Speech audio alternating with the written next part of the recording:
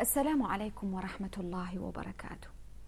اليوم نريد أن نفتح حسابا جديدا في البنك، حسابا في البنك سيأتي بكل ربح وخير وفائدة.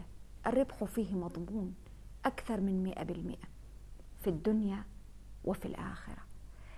ترى ما اسم هذا البنك؟ اسمه بنك التسامح، وعنوانه قريب من كل واحد منا. عنوانه يقع في قلب كل واحد منا. ما هو بنك التسامح هذا؟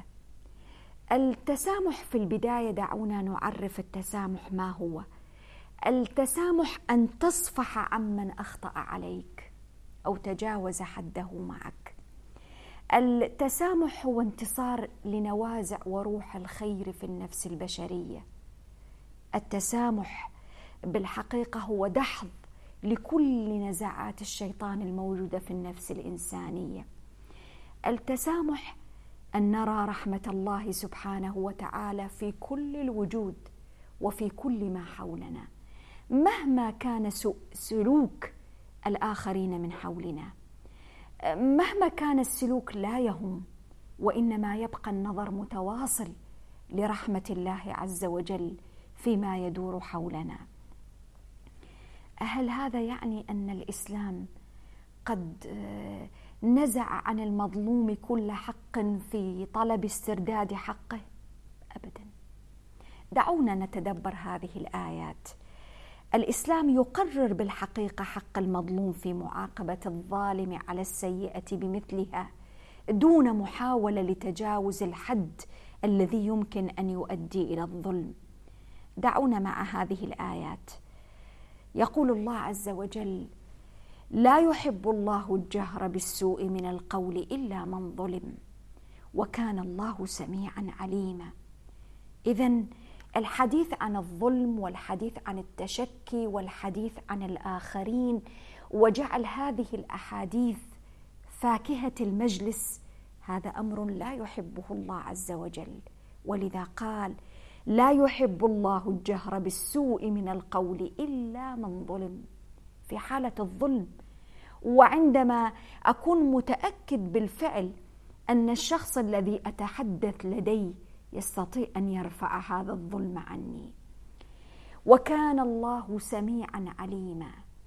الصلة الدائمة، الصلة التي تعزز وتكرس في نفس الإنسان عدم الشعور بالضيم أو بالجور أو بأي أنواع الظلم التي ممكن أن تقع من قبل الآخرين.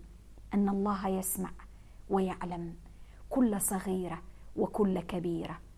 فإذا كان الله سبحانه وتعالى يعلم الصغائر ويعلم ما يدور، فما يضرني بعد ذلك ما يعلمه الآخرون. ثم نكمل الآيات التي تقول: إن تبدوا خيرا أو تخفوه أو تعفو عن سوء فإن الله كان عفوا قديرا. الآيات العظيمة في هذا السياق تحدد لنا طبيعة العلاقة بين الإنسان وبين الشخص الآخر، أو الأطراف التي يمكن أن يقع منها اعتداء أو ظلم أو إساءة أو تجاوز. إن تبدوا خيرا أو تخفوه أو تعفو عن سوء فإن الله كان عفوا قديرا. وكأن العفو عن الناس مستمطر ومستوجب لعفو الله عز وجل. ليس هذا فقط، وإنما الحديث في القرآن الكريم عن العفو عن الناس وعن التسامح حديث متواصل. دعونا نتابع هذه الآيات.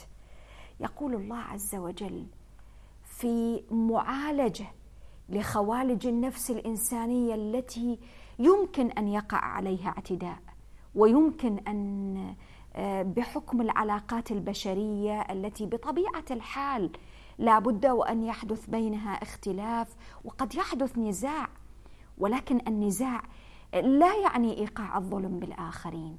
الاختلاف مع الآخرين لا يبرر لي أن أظلم أو أن أجور أو أن أحيف على الآخرين. دعونا نقرأ هذه الآيات.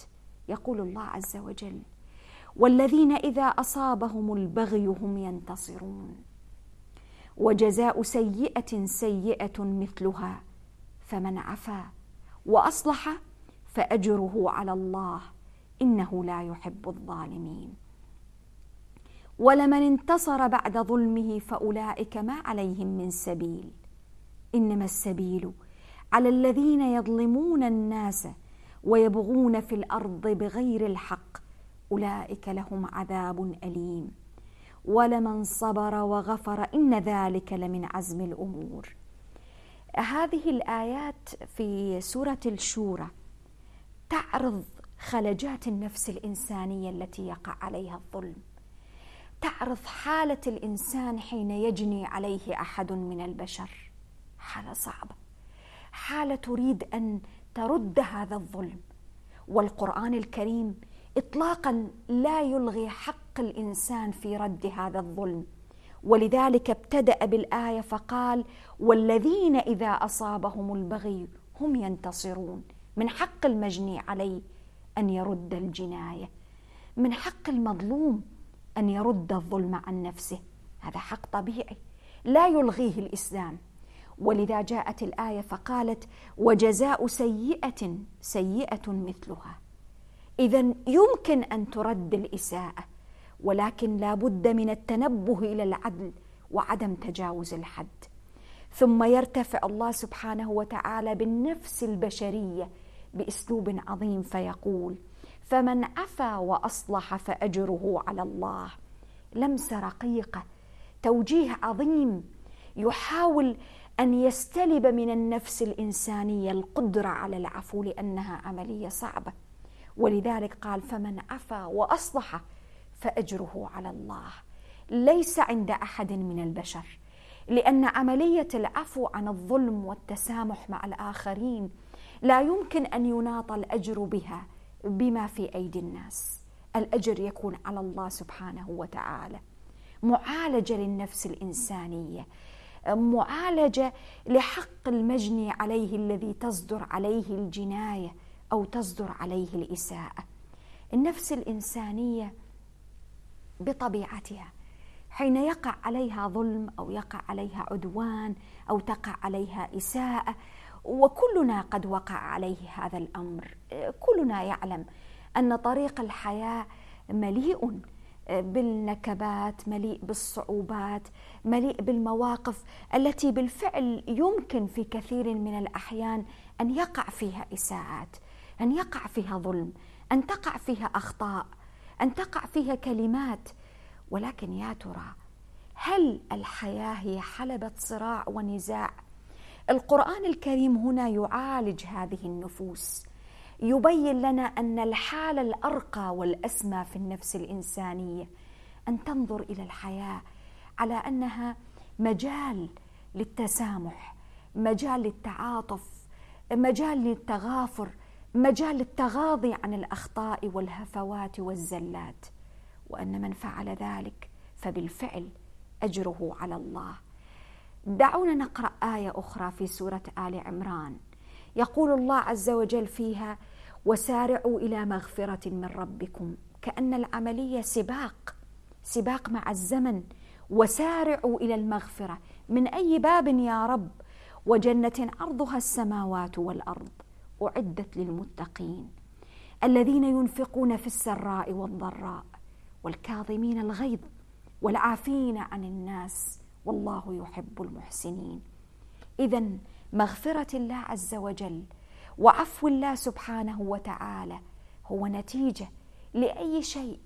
لهذه النفسية المتسامحة مع الآخرين، النفسية التي تملك أن ترد الإساءة بالإساءة، التي تملك أن ترد السيئة بمثلها، ولكنها لا تفعل، تتسامى على هذه الغريزة، تتسامى على هذه الرغبة في رد الإساءة، لتجعل الصفح والعفو والتسامح ديدنا لها.